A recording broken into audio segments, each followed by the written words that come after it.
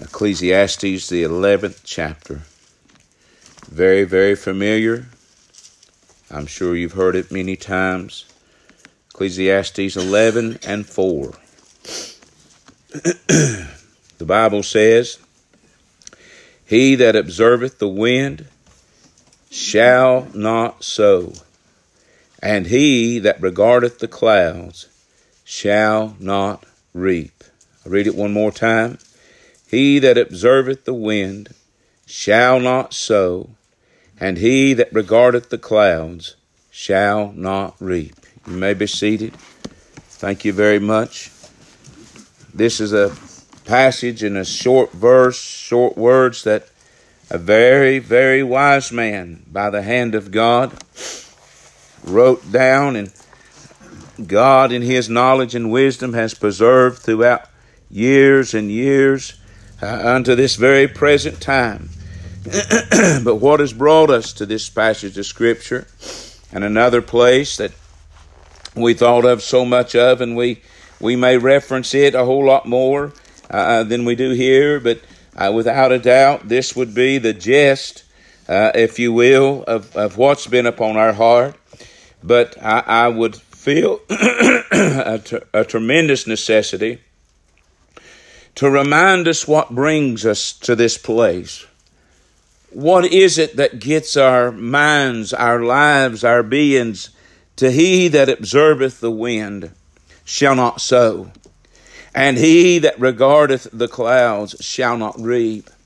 So what is it that brings the person to the place where that in their lives they stop and they begin to observe the wind? What is it that causes us to look up when we should be looking down? And if you are going to reap, you're going to be looking down. You're going to be, instead of looking up at the clouds, we ought to be looking at the task at hand. But as we think about what gets us to that place, I feel a tremendous need to remind us, each and every one, that we need to be aware and be wise, and we need to understand the subtlety of Satan. The subtlety of Satan. I know that we've looked over in the book of Genesis. I know we've looked over in the book of Peter, and we've looked also over in the book of Jude, in different places where that we have been encouraged to earnestly contend for the faith which was once delivered unto the saints. I understand where that Peter told us that we need to be aware of our adversary, the devil, who is a roaring lion, walketh about seeking whom he may devour. I understand these things, but let's go back, if we will, at the very first place where the devil, if you will, entered into our minds or our existence or our learning of the devil and his devices. And this, of course, was in the garden where that Eve was there, and along come the serpent, along come the devil, and he began to beguile Eve. He began to, if you will, take the Word of God and twist the Word of God around and play with it, if you will, in her mind and in her conscience. And my friend, she was there all alone in the garden, a place of paradise, a place without the world's temptations. There was no television. There was no place to go and shop. There was no thing other to do, but she was in the garden, and here comes the devil. And the devil then begins to play in her mind, play in her thoughts, and play, my friend, with her as a person, her as an eternal being, if you will. And what he does is he takes the Word of God and he begins to twist it and turn it around. And my friend, for her to be self-justified in fulfilling the lust of her flesh, and my friend, looking at something in a way that God did not want her to see it in, and the devil took that and he began to paint a picture, and he convinced her. He persuaded her to go and do something that God, without any shadow of a doubt, my friend, had told her no. And the devil, in his subtlety, convinced her. You and I are no different. You and I are just as susceptible, if you will, to the devices of we need to be aware of our adversary. He will cause you and I to regard the wind. He will cause you and I to look up at the clouds and put it off and say, not today, maybe tomorrow. My friend, the subtlety of Satan, your life is not able to match his devices. Your cunningness and your thoughts are not able to overcome, my friend, all the trickery of hell. He will seduce you. But there's one greater than him. And he changes not. What he was from the beginning of the world till he is right now and he shall ever be, he has never changed. My friend, his words has been the same all along the way. And the devil, my friend, in his devices, he creeps into people's lives and he convinces them that everything's all right. Have we regarded the wind and not snow? Do we look up, my friend, and consider the clouds when it's time to harvest? But my friend, are we ready? Are we really, really ready in all submission and obedience unto God, that we will be able to say, God, here am I. Send me. I'm ready. I want to go. I love what the brother read this morning. David was curious, who in the world and why does this man still go on? Why isn't somebody went out there and stopped this? But these great valiant men and all the sides, my friend, were hiding in the trenches. And the enemy's defiling, my friend, the living God. I've studied war throughout history. I've studied great tacticianists.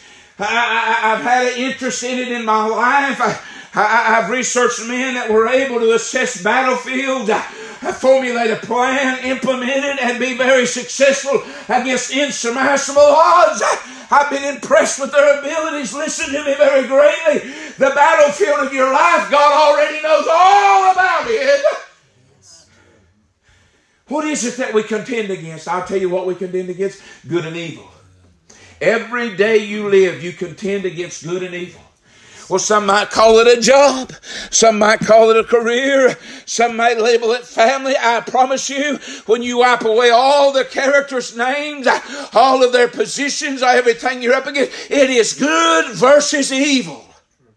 Every day you live.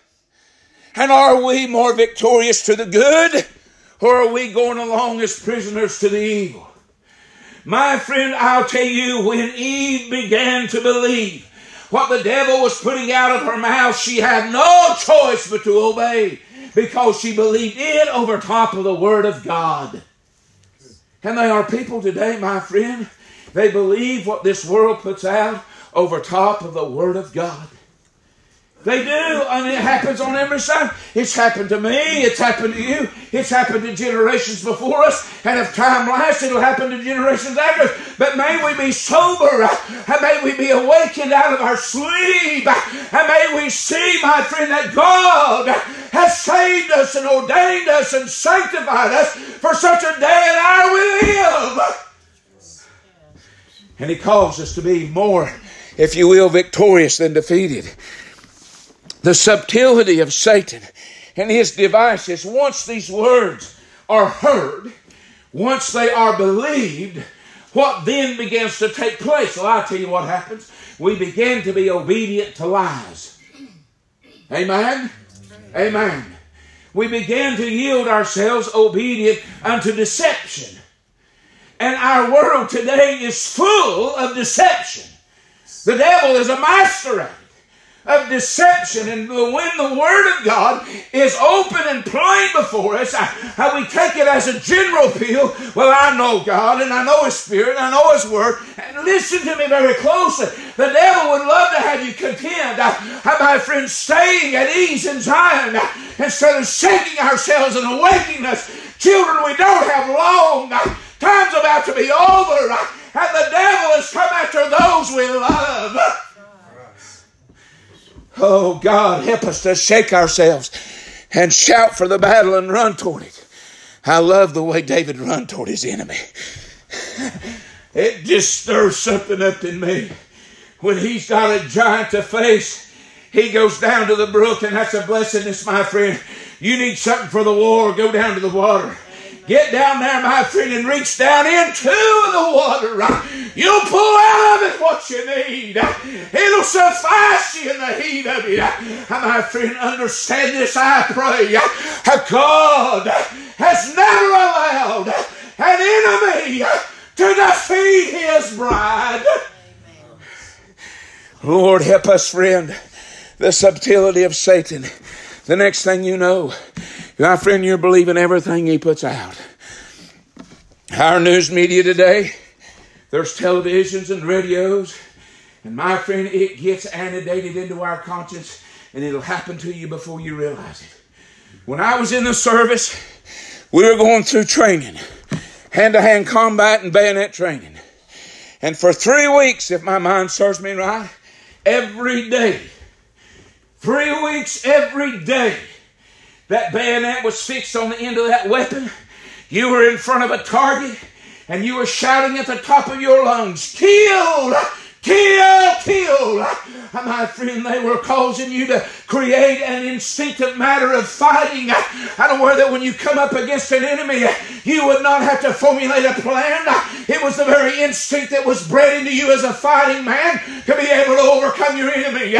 My friend, there were several different moves and commands. How they would shout upon every move, how that you would move, and it wasn't a count of 1, 2, 3. It was kill, kill, kill. 3 weeks' time, every time you got an opportunity, you were shouting at the top of your lungs, "Kill, kill, kill." What happens? Well, I'll tell you what happened to me. And I'm not ashamed of it, but God has quickened my mind by it many times. I had a young man I had trouble with. His name was Acosta from California. And Acosta was constantly trying to pick at me. Constantly trying to disturb me. He done something one day that pushed me over the edge. That bayonet come out and it clicked on the end of that weapon, and I meant to do him harm. But when that weapon, my friend, when that sound of that knife clicked on that, it come to me, "Son, what in the world are you doing?" I had been brainwashed. I had an enemy in front of me, and I knew how to get rid of that enemy, and that's what I was going to do. But God, who's rich in mercy, helped my life. Helped me tremendously. My friend, they are people in the day and hour that we live. We have heard it and heard it and heard it and heard it and heard it. And the next thing you know, it's got us believing everything they put out. Be careful. I beg you for your soul's sake. Be careful. Why, preacher? Well, I'm of a sound mind. I see, I hear, I understand. Let me tell you something, and know this beyond any shadow of a doubt. The man you look at right now on his feet, I'm going to die. David, they're going to dig a hole for me.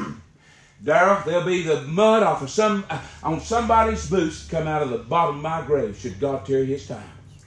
You'll carry me out. You'll plant me. And in 6 months, you'll barely remember my name. It is the way of life in this world. I'm going to die. And my Father knows when. My Father knows how. And my friend, if I will live according to faith unto Him, He'll get glory with my last breath. So why should I fear those things that are going to come upon my flesh? Why should I? Well, preacher, we're here today. We're not, listen to me. I don't want it to occupy your mind. I want you to understand that God in you has caused you to be able to present unto Him sacrifices of praise and thanksgiving unto a living God. And my friend, that is, that was, and that shall be forever and ever, that our lives could give unto Him a sacrifice of praise, glory, and honor for what we know He's done for us. God's made you able to do it. We live, move, and have our being in Him. God has caused your very vessel to live, move, and have its being today for His glory. Now, are we living in a world of trouble? Let me tell you for just a few minutes how evil this country is. Oh, this is God's country. I beg to differ. Well, let's just start at the top. We legislate murder of the unborn child and call it the right of a woman. And we're doing what's good. What are you talking about? We enable people. We enable people to get something for nothing. What are you talking about? It's an unheard evil that you would provide a way of living to someone that's doing nothing.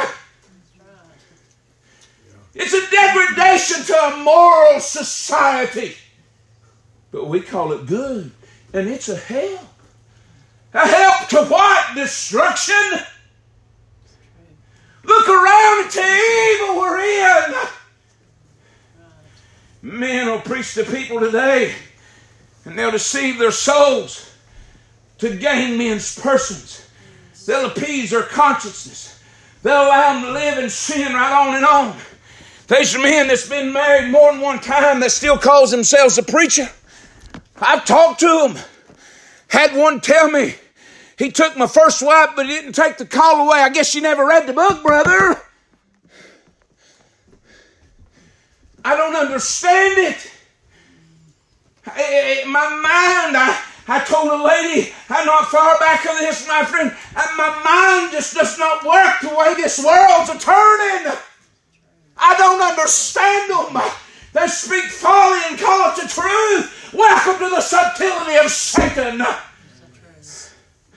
They call good evil and evil good. They've got us convinced that every man's right in his own eyes. And if that's the way you believe it, then that's good for you. My God in heaven, there is a line of truth and righteousness. There is a line of death and destruction. And my friend, God is the one who's drawn the line. But we fear what man says more than what we fear what God says. We fear how man sees us versus how God sees us. We are concerned more with the physical than we are with the spiritual. We want everybody around us to think, believe, and be persuaded that I'm okay. Listen to me very closely. We're not okay. Listen to me very, very closely. We are not okay. The only way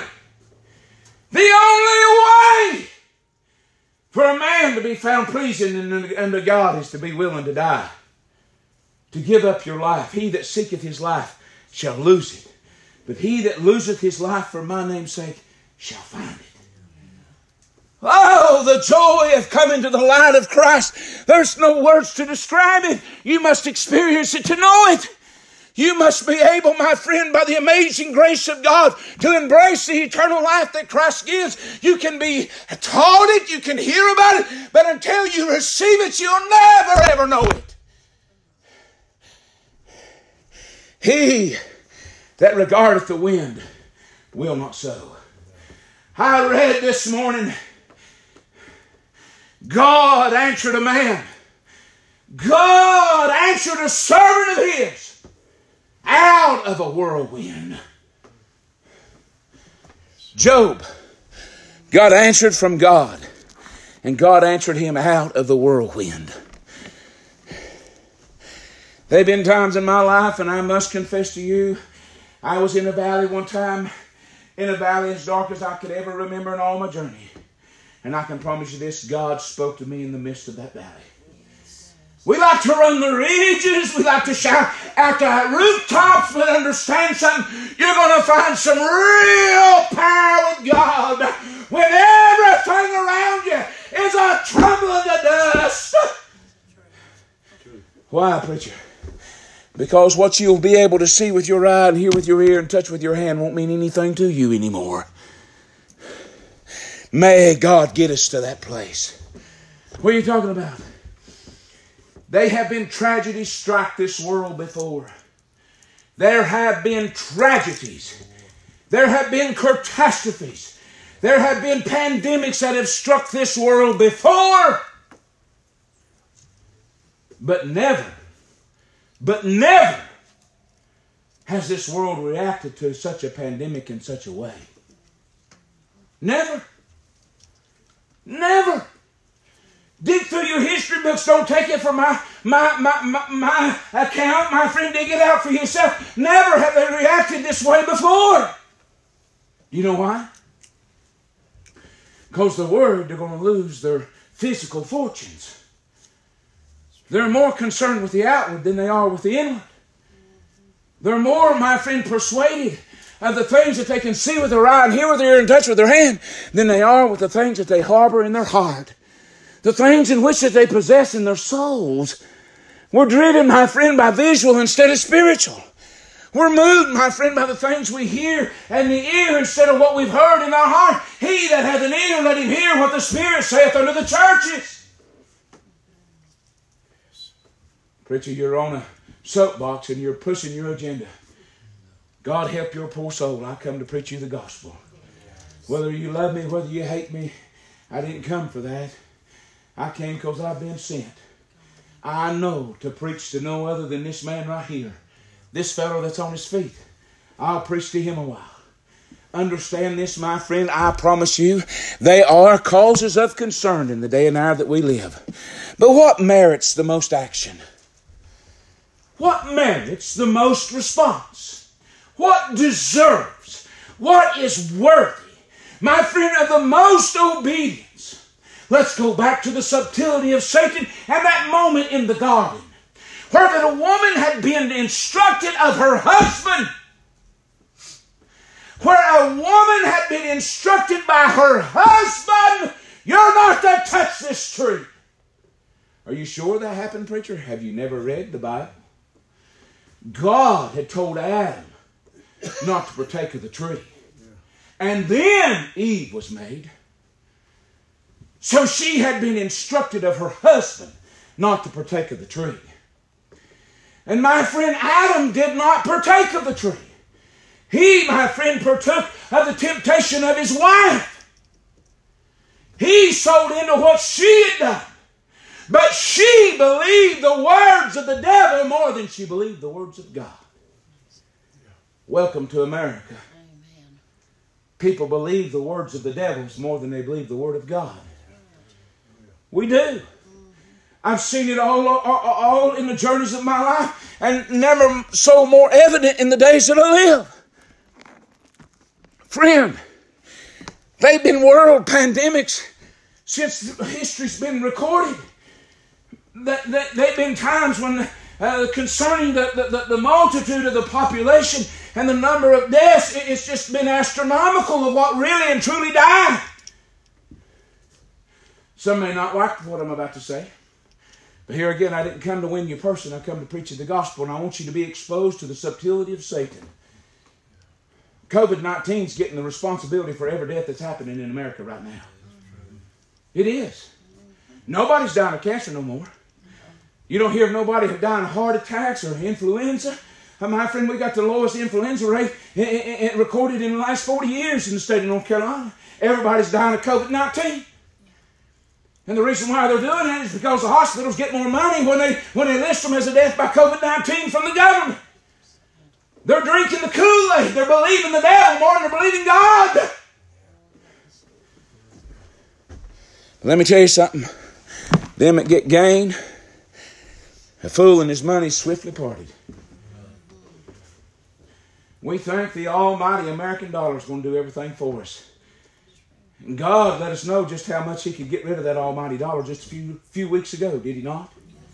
Why in this round world? Why in this round world are people moved by the word of man more than they are the word of God? So now the word of God is written from Genesis 1 to Revelation 22.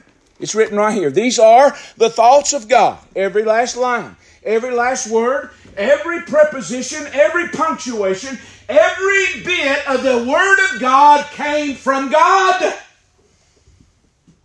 Well, preacher, you even said the words italicized was added by the interpreters, and yes, they were. But how sovereign is your God? My God knew they were going to put them in there when they put them down. There's no salve out in my heart, my friend, from Genesis 1 to Revelation 22. You hold the Word of God. This is the thoughts of God by the Spirit of God. Men were moved by the Holy Ghost. Let me touch on just a little something right there. I need to. I want to get something settled. We believe in the Trinity, okay? God the Father, God the Son, and God the Holy Spirit. When you got baptized in the name of God the Father, God the Son, and God the Holy Spirit. God the Holy Ghost. You got baptized in that Trinity. Because as much as God is God, and as much as the Son of God is the Son of God, the Holy Ghost, the Spirit of God, is an express being in Himself also. He is as much a tangible entity, if you will, of the Trinity as God the Father or God the Son. He's not just a feeling of emotions that floats around in the air. He is a person, if you will, of the Godhead. And He moved upon men to write the Word of God. I love that. How do you know, preacher? Because He's moved in my heart. Yes. He lives in my soul. I know Him to be a person. Whew, I love that. Well, preacher, I just don't... Listen to me. Do you believe the word of man or do you believe the word of God? Because I can promise you this, if any man have not the Spirit of Christ, he's none of His. But you just said the Holy Ghost, preacher. Why would you strain it in that and swallow a camel? Why would you sit and think that God could be divided? That you could have His Son or know about His Son, know about God, and not have His Spirit and still go to heaven? Why would you wrestle such a confused state? Oh, I tell you, just surrender your life and know the joy of the salvation that He has set up in the souls of His people. I need to hurry along. So let's look at this person a little bit more. This Holy Ghost of heaven, He penned down the Scriptures.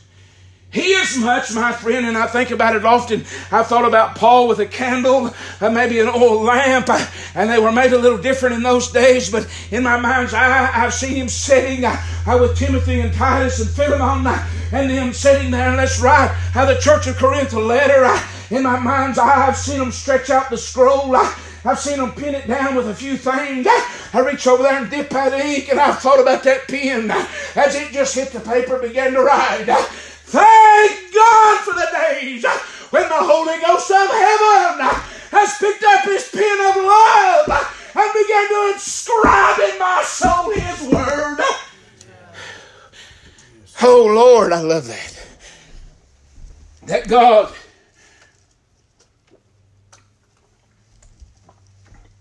Thank you, Brother Wayne.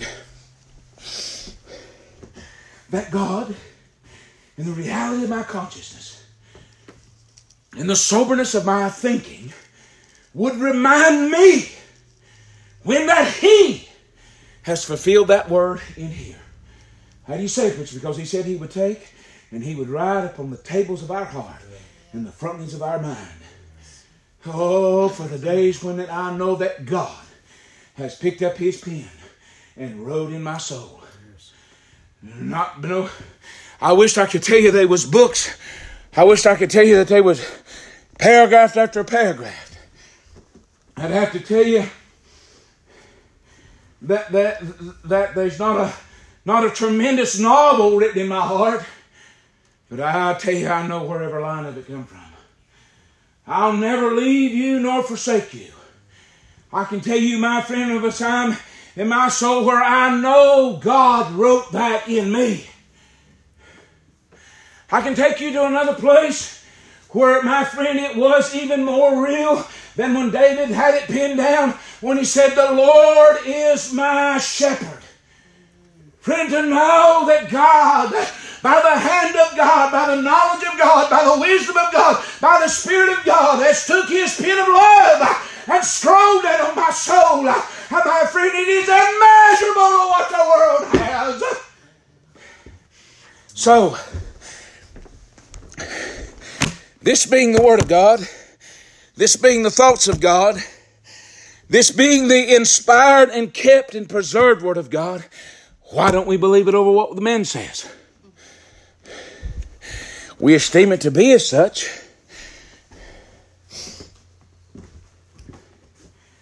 There's not as much in this Bible as there are in my other Bible, but it's getting there with time. I don't know if I can... Well, there's a place that's underlined. For by grace are you saved through faith, that not of yourselves, it is the gift of God. There's other places I have underlined and written different things in my Bible. But you see, I was raised growing up that you should never write in your Bible. That's what I was raised to. That's what I was indoctrinated to. But I do. Why? Because I got out over top of it. I got out over top of what I had been indoctrinated to. But Mike, that's the Word of God. You should never... I'm not going to hurt the Word of God. No. There's not jokes I wrote down in there. No. Why would I be ashamed if I profess that God, that not me or nor my emotions, but I profess that God has written upon the tables of my heart and the frontage of my mind His Word? Why would I be ashamed? Why would I say that doesn't belong in the Bible? Why would I not be brave enough to make a little note of it? I run into a few other men of God I love dearly, know them to be my brothers. Labored with them spiritually, seen the power of God flow through them and to them. I've seen God all over their lives. I've also seen their sword. And they too have scribed a few words along the way. Let me tell you something, they're precious to me and I don't want to forget them. I like to be reminded of them. I like to go back and look at them. I treasure them to be. So now as we are looking at these things and we recognize that this is the Word of God. Now you and I have got that in our possessions. We've got it, as we said, written upon the tables of our heart, the frontlets of our mind. Eve only had it by the instruction of her husband. Now minus she didn't have a television. She didn't have a cell phone. She didn't have the internet. And my friend, she didn't have Martha down the road to call or Susie up the road. And my friend, it was just her.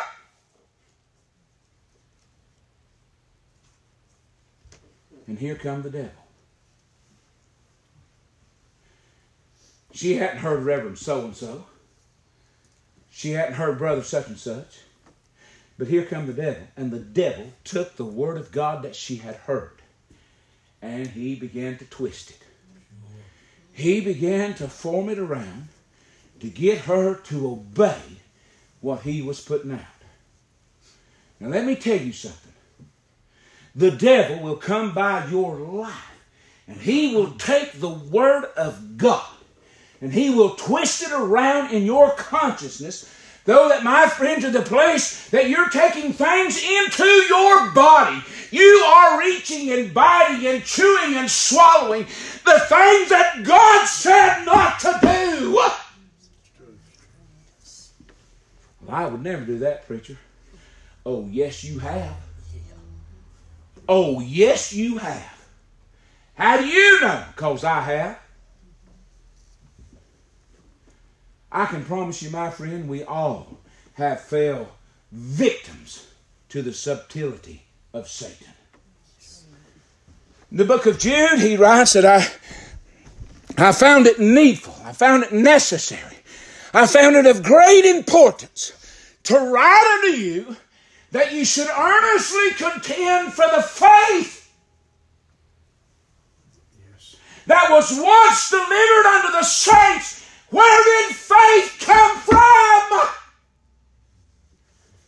The hearing of the gospel. Woo! How much do you contend for that you've heard God say to your heart? Or how fast does it get put on the auction block when our flesh is compromised? Ooh, Lord help us. Yes. My friend, may we look down inside our hearts, our minds, our souls. They've been war stories told of men who had confidence in the Word of God, men who had confidence in saints of God. There was one story, many of you may have heard it, but they were pinned down by some Japanese, and they had a flag up on a hill, and the lieutenant kept sending somebody up there to take that flag down and raise up the American flag. And every man that went up there got shot. Till one of them boys looked at his watch and he sent word to the lieutenant, if you'll wait till 4:30, I'll go up there and I'll get that and I'll change it. This man was an ungodly man. He said, okay. 4:30 come, that man got up. He walked up there to the flag. He pulled down the Japanese flag. He snapped the American flag. He raised it back up to the flag, to the pole. He tied it down, walked back over and laid down his hole. This man had some confidence in what some people had told him had been praying for him every day at 4:30. Now, I'm not trying to stir your emotions, but I'm telling you, people who have responded with actions of their life in confidence of the Word of God. Friend, let me tell you something. I'm going out of this world. I am going to die. I shall not live forever. And may my dying breath bring glory to my Father. I'm not asking us to go out here and live like dogs. In fact, let's take just a small instance. Do a little research. Dig it up for yourself. Don't trust just what I say. I would like you to have confidence that I'd never lie to you. But I want you to understand something. There's fewer deaths in the United States this year at this time than there were last year. Fewer deaths. Oh, I don't know about that. There've been a lot of people dying. But there ain't been nobody on the highways. Been people hiding out in their homes. Not been exposed. Then yes, they are fewer people dead this year than they were last year at this time. No doubt. Look it up for yourself. And what does that tell us? It might do us good maybe not to do so much loafing and run around. I'm good with that. I'm a homebody by nature anyhow. So that I don't mind. But let me tell you something. When they can turn loose the liquor store, and they can turn loose the grocery store, and they can turn loose Lowe's, and they can turn loose Home Depot, and they can turn loose everything else, but they don't want to turn loose the house of God. Well, now, preacher, there's a reason. People congregate there, and they're closer for a longer period of time. I understand that. But I also know this right here. And I hold to you the Word of God. Whether He said, no weapon that is formed against thee shall prosper. That's what this says. That's what God said. Brother Matthew and I missed it, but preached a monumental service last Wednesday night up at Jones Valley. And in his text of his message was, the Lord has spoken. Woo! I love it. And I tell you what, He's never meant us nothing but good. But preacher, I understand that there's people that are more susceptible to this sickness than others that are not. I understand that. But I also understand this. Friend, if it is meant for you to die by COVID-19, there's nothing you can do to stop it. If it is meant for you to die in an automobile accident, there's nothing you can do to stop it. But while I live, may I bloom where He has planted me, and may I give Him glory. May I be found of Him earnestly, seeking, my friend, the leadership of His Spirit, that I might seek out the salvation of our kindred and our acquaintances. They are people, and I mentioned this a few services ago, they are people who believe that they are going to leave this world and go to a marriage of the Lamb. My God in heaven. Friend, if you're not married to Jesus in the journey of your life in these days, you will be separated from Him for an eternity in hell. The marriage takes place in this world. And the only way that you can be married to God is to be divorced from everything else of the flesh. You made those vows. Having been led, as we believe, by the Spirit. Boy, I tell you what. That is a tremendous statement. How long could a man spend with having been led?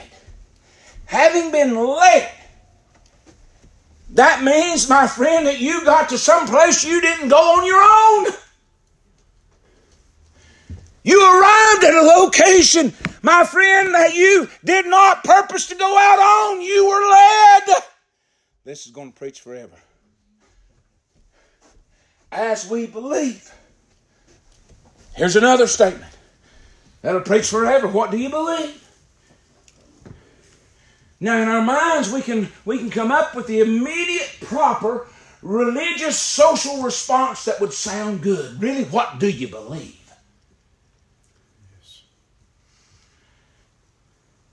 I believe this. What you're married to, you'll be faithful to. Hear this again. What you are married to, you will be faithful to. Many times in this journey, I have found men that were married to themselves. Women that were married to themselves. Men that were married to their jobs. People that were married to their hobbies. They're faithful to those things. What you're married to, you will be faithful to. You will not trespass it. You will die faithful to that. Everything else, you will be unfaithful to. I need to run along. By the Spirit of God, to receive the Lord Jesus Christ our Savior, and the profession of our faith, having been baptized in the name of the Father, the Son, and the Holy Ghost. We've heard that shortly. We do now, in the presence of God and angels, and this assembly most solemnly and joyfully enter into covenant with one another as one body in Christ. These are vows, if you will, that we have made in our marriage. Are we regarding the wind? Or are we regarding our marriage? Now listen to me. I promise you there is 90% more. Let's get the numbers as closely as possible as we can get them. And my mind's not very good with math, but it's close. Let's say 85%, okay? 85% of your life is spent away from here if you allow the 3 services to be the 15%, my friend, from 85 to 100. So 85% of your life is going to prove to you who you belong to. You see in this? So that this 15% is really and truly a testimony of what's been happening in the last 85%. So in that 85%, I promise you ought to pray every day. I promise you ought to read every day. And seek and call upon God and ask Him and pray one for another. But my friend, they are legions of people that never consider God, never dig in His Word, never sincerely get down in prayer and agonize with God concerning their own selves, let alone somebody else, about where they're really at in their life with God. But now a word come to this outward man about something to our outward man, and the whole vessel yields completely to it. Friend, let me tell you something. God is not satisfied with this heathenistic country we're living in. He's not. Gambling and the alcoholism, the unfaithfulness, the treachery, the lies, the deceits that's going on inside of our government establishments, it is an absolute mockery to the truth. And there are legions and legions of people that are drinking it down head over heels. Beware of the devil. Ultimately, it is Satan trying to keep you from God. Do you hear me? Ultimately, it is the devil trying to keep you from God. The subtlety of Satan. He is the one who will cause you to measure the wind. He's the one that will require you to try to determine which way the wind's blowing. Because then if we know which way the wind's blowing, if I sow this way, then it's going to be all right. It ain't got anything to do with you. It's God. Cast your bread upon the waters. In a few days you'll take it up. That's what God has said. But we think we got to apply our logic to it. Logic ain't got a thing to do with faith. Faith cometh by hearing, and hearing by the Word of God. And my friend, if you'll hear the Word of God speaking to your heart, it may not make any sense to your flesh, but if you'll follow faith, God will bless your life. You mean I'll be blessed? My bills will be paid? No, you're still in the flesh. I'll tell you what you will have. You will have the ability, living inside you, that whatsoever state you're in, therewith you'll be content. That when your enemies persecute you and talk about you and try to figure you out, and my friend, to destroy you, you'll find yourself able to pray for them. For your information and for your future reference, know this. The man that's on his feet is not without sin. David's not without sin. Lloyd's not without sin. Debbie's not without sin. Chris is not without... I could go all over the house. Every last one of us is not without sin. We have all come short of the glory of God. But you know what we like to do? We like to see somebody stumble. Oh, did you see that?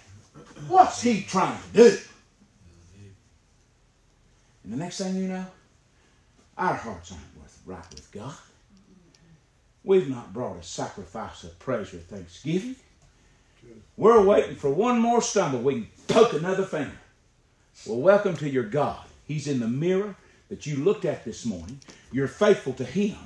And the Word of God has ceased to move you in the existence of your days. You're about to wake up to a sad reality. Dear friend, understand and know this. The devil's subtle. He's boloed me. He's boloed you. If it weren't for the grace of God to illuminate our hearts, for us to see where we really are, we'd all be in hell. But God's been merciful and kind and long-suffering and gentle and peaceable. And sometimes in our lives I wonder where the real fruit of the Spirit of the living God is. Because we know what we want, how it ought to be, and what's going to happen. Oh, friend, where was it that God dealt with us in such a manner?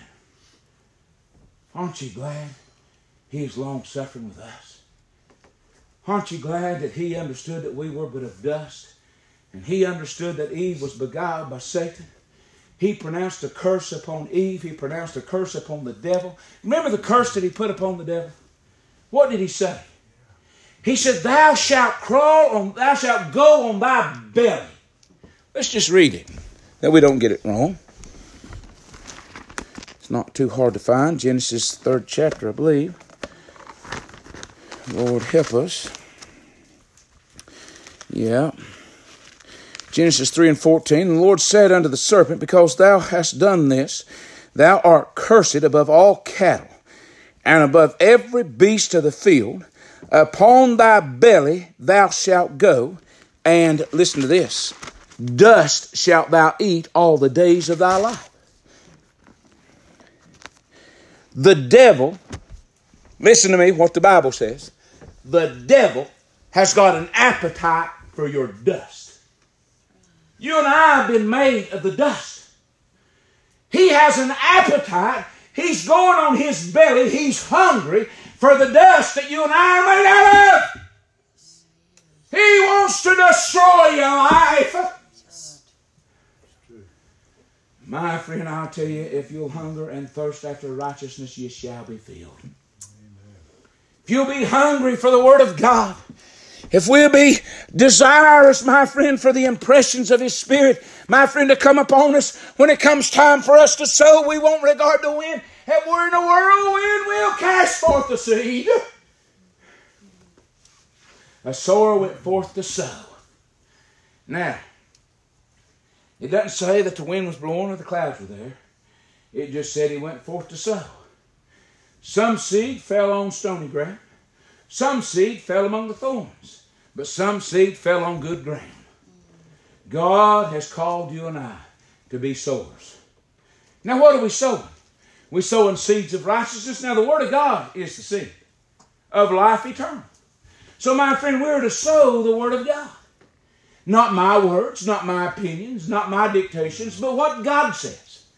And I promise you this, I believe this with every fiber of my being. A people that will hear and obey the Word of God will prosper spiritually. But our world is so entangled with the riches that they've got for the substance that they've attained. Will this be enough? Will that be enough? I've got this much put back. I've got this much coming in. And I've got about this much longer to live. Will it last? For your information, listen, I'm not being ugly. It's not enough. It's not enough. How do you know, preacher? Because I know your flesh. Because your flesh is like my flesh. And if you don't sequester it, if you don't, my friend, if you turned it loose, you'd be broke in 6 months. I promise you. It has an appetite for sin that will go after it and will not look back. Outside of that, my friend, you don't know what tomorrow holds. Did you know this? Every bit of the money that this country's got, it's giving it away so fast to them that won't work. My friend, it's amazing to me. This I'm just going to, just listen. Is it not amazing that Social Security is going to run out, but welfare never has the opportunity? Ain't that something? Social Security is going to just evaporate and it's going to be no more. Oh my goodness, what will you do? Welcome to the society of brainwashing. They never talk about that about welfare, do they? And lo and behold, next thing you know, they're giving out checks left and right. What are you saying, preacher? It's brainwashing on every side to get you dependent upon everything that they do for you to exist. The Bible says this. David said, I was young and now I'm old. Never have I seen the righteous forsaken nor his seed begging bread. Do you really know who pays your bills? Do you really know who lights your house? Do you really know who put the clothes on your back? Are you fully aware, my friend, that God has got storehouses to supply His people's need far beyond the imagination of our minds? But unless we can see it with our eye and touch it with our hands, we don't believe it. Why? Because people are faithless. That's why Jude said, I should write, I find it necessary, needful, it's expedient, it's important that you should earnestly contend for the faith. I must confess this to you. Listen to me. I promise you this is an honest heart speaking to, I believe, an honest group of people. I have to stir myself from the inside, pressing to believe God. Why, preacher? It looks like you believe God at nothing. I'm just like you are. The devil fires his darts in my thoughts. He paints the pictures of gloom and doom and doubt and despairs in my conscience alike. And if it weren't that God was moving by me, saying, believe me, trust me, obey me, believe me, I promise you I'd fall victim to doubt. But because of what He's put in my heart, because of the peace, my friend, that is like a river, joy unspeakable and that full of glory, He causes me to hope. He causes me to try. He causes me to trust because He's God. My friend, if our sufficiency is of ourselves, I'll tell you, you're going to be having a very, very sad hour when your heart is ceasing to beat and your lungs are ceasing to swell and your mind is ceasing to operate like it should. I fear that some men in their consciousness have seen themselves slipping into eternity. Their bodies giving out, their minds subsessing, if you will, to the powers of death that's come upon them, and panic is on their face. Why? Because they have no faith. Oh, they know about it. They've heard about it all their life. But my friend, it never ruled. It never dictated their actions and their reactions. My friend, it was always what they seen with their eye and heard with their ear. Not what strung the chords of their heart.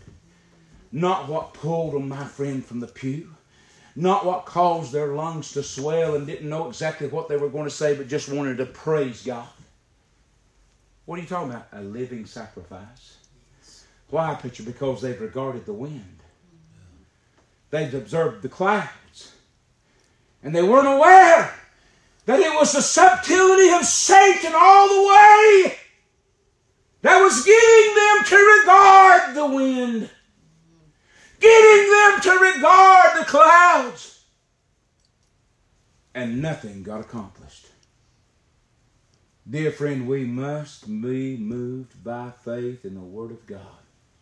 Yes. How do you know, preacher? Because the Bible says this plainly, this is eternal words of God. The just shall live by faith. Faith is the substance of things hoped for, the evidence of things not seen. Faith cometh by hearing, and hearing by the word of God. My friend, without this faith that God Almighty sent His Son to this world to establish in a finished work of Calvary, this faithful gospel that He's preached throughout the years and throughout the ages, and calls men, my friend, to absolutely exhaust their lives and exhaust their beings. My friend, be despised and rejected of man. Have a burning zeal and desire to preach the Word of God. My friend, God's kept it preserved. That ought to bless you. God has loved us enough to keep His Word pure and perfect, that He could still reach for the souls of those we love. Don't regard the wind. I don't care if it's blowing to you right in the face.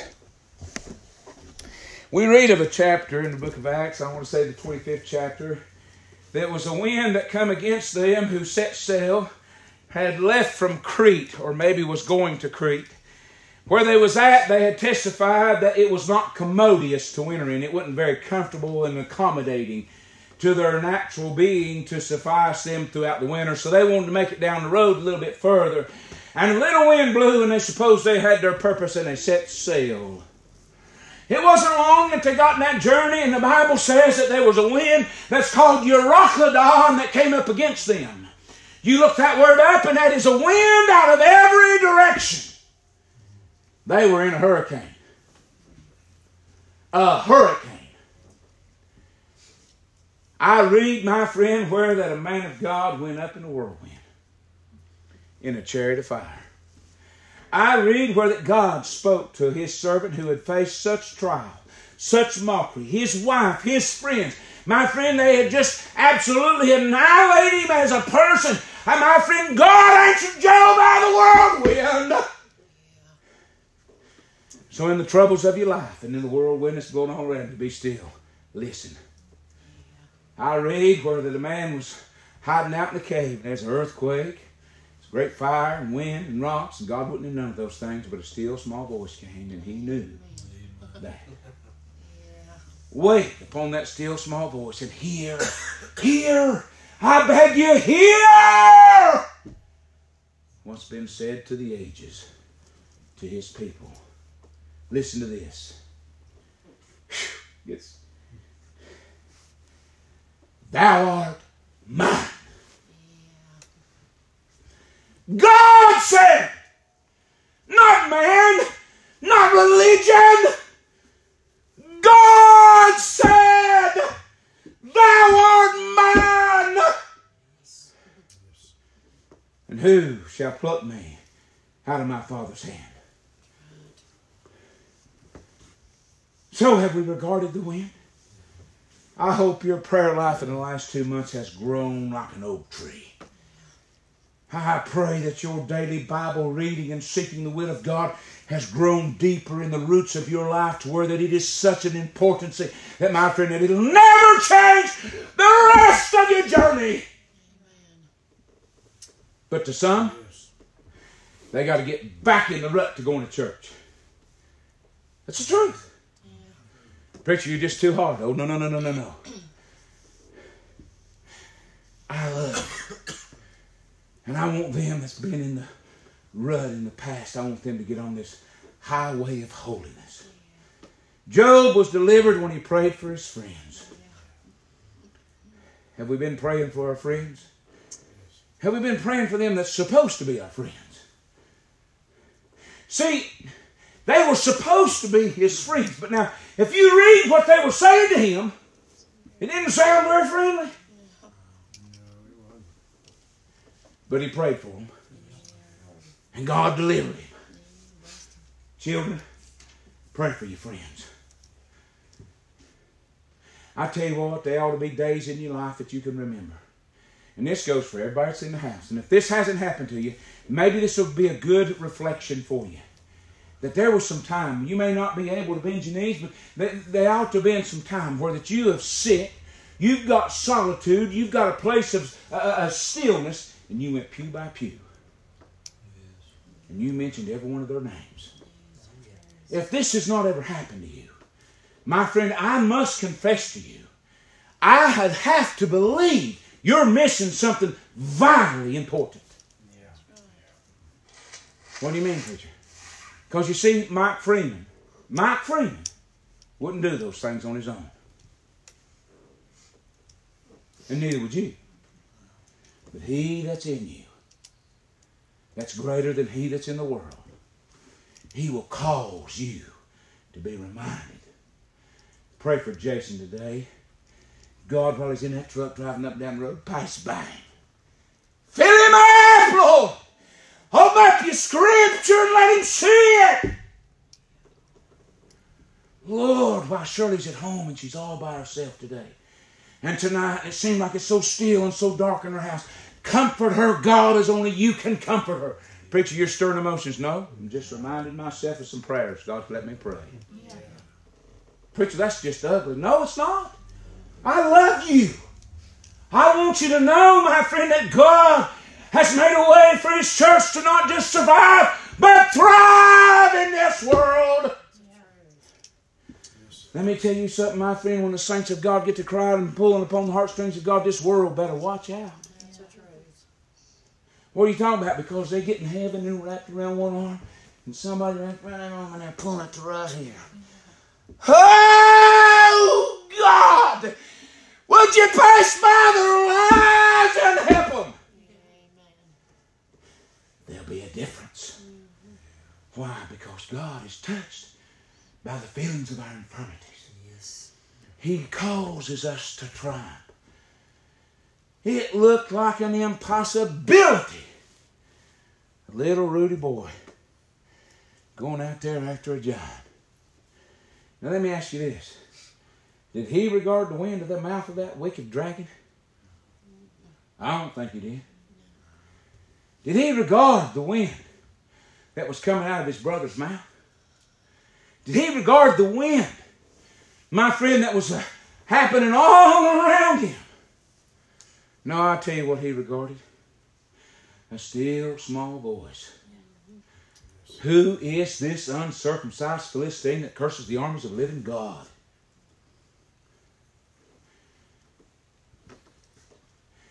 It's amazing. You read about those sling stones. It's a good study, ain't it, brother? I've looked at that a lot. David speaks about having men that could hit within a hair's breadth with both arms. You talk about a warrior. You talk about a person that's fit and ready for the defense of their kingdom. My friend, God is able to make you a valiant soldier, a Joab, an Abiashai, an Azrael.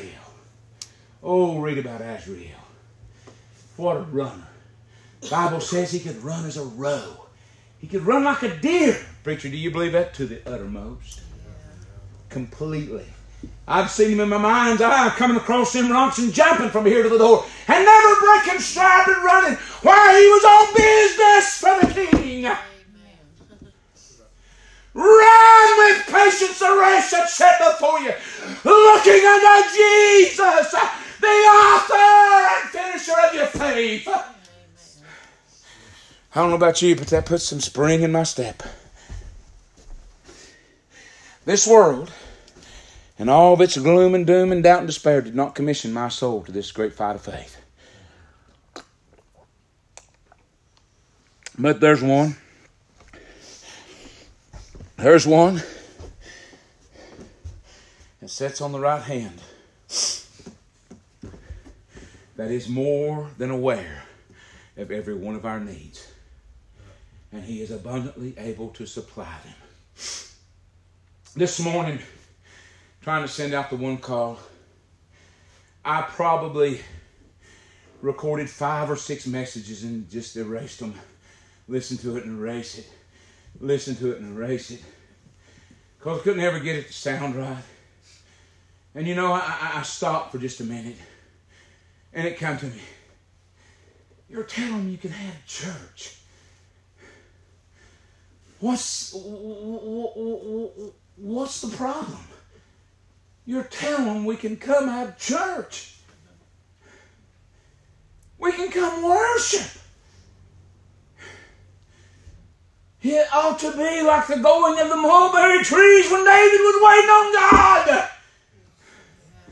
Why, victory's on its way. It ought to be, my friend, when they heard that the tomb was uncovered. And here come Peter and John running.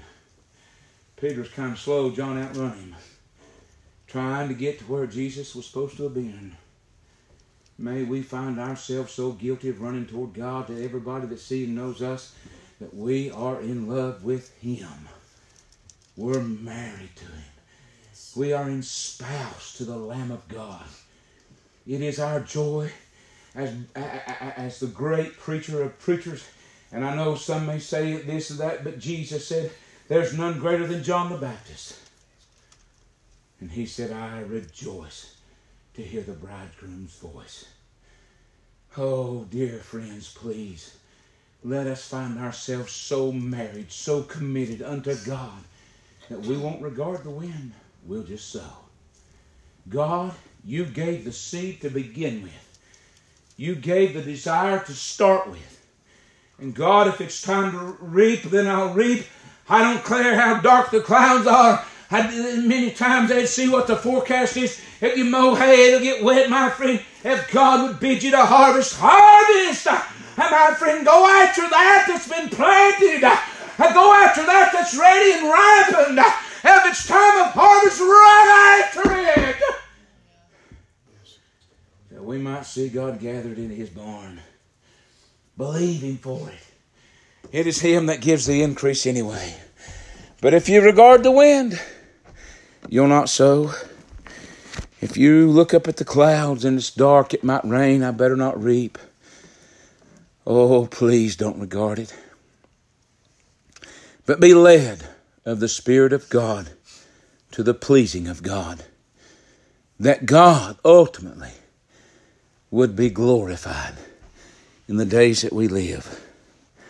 I wonder if somebody has something upon their heart. That's my heart for you this morning.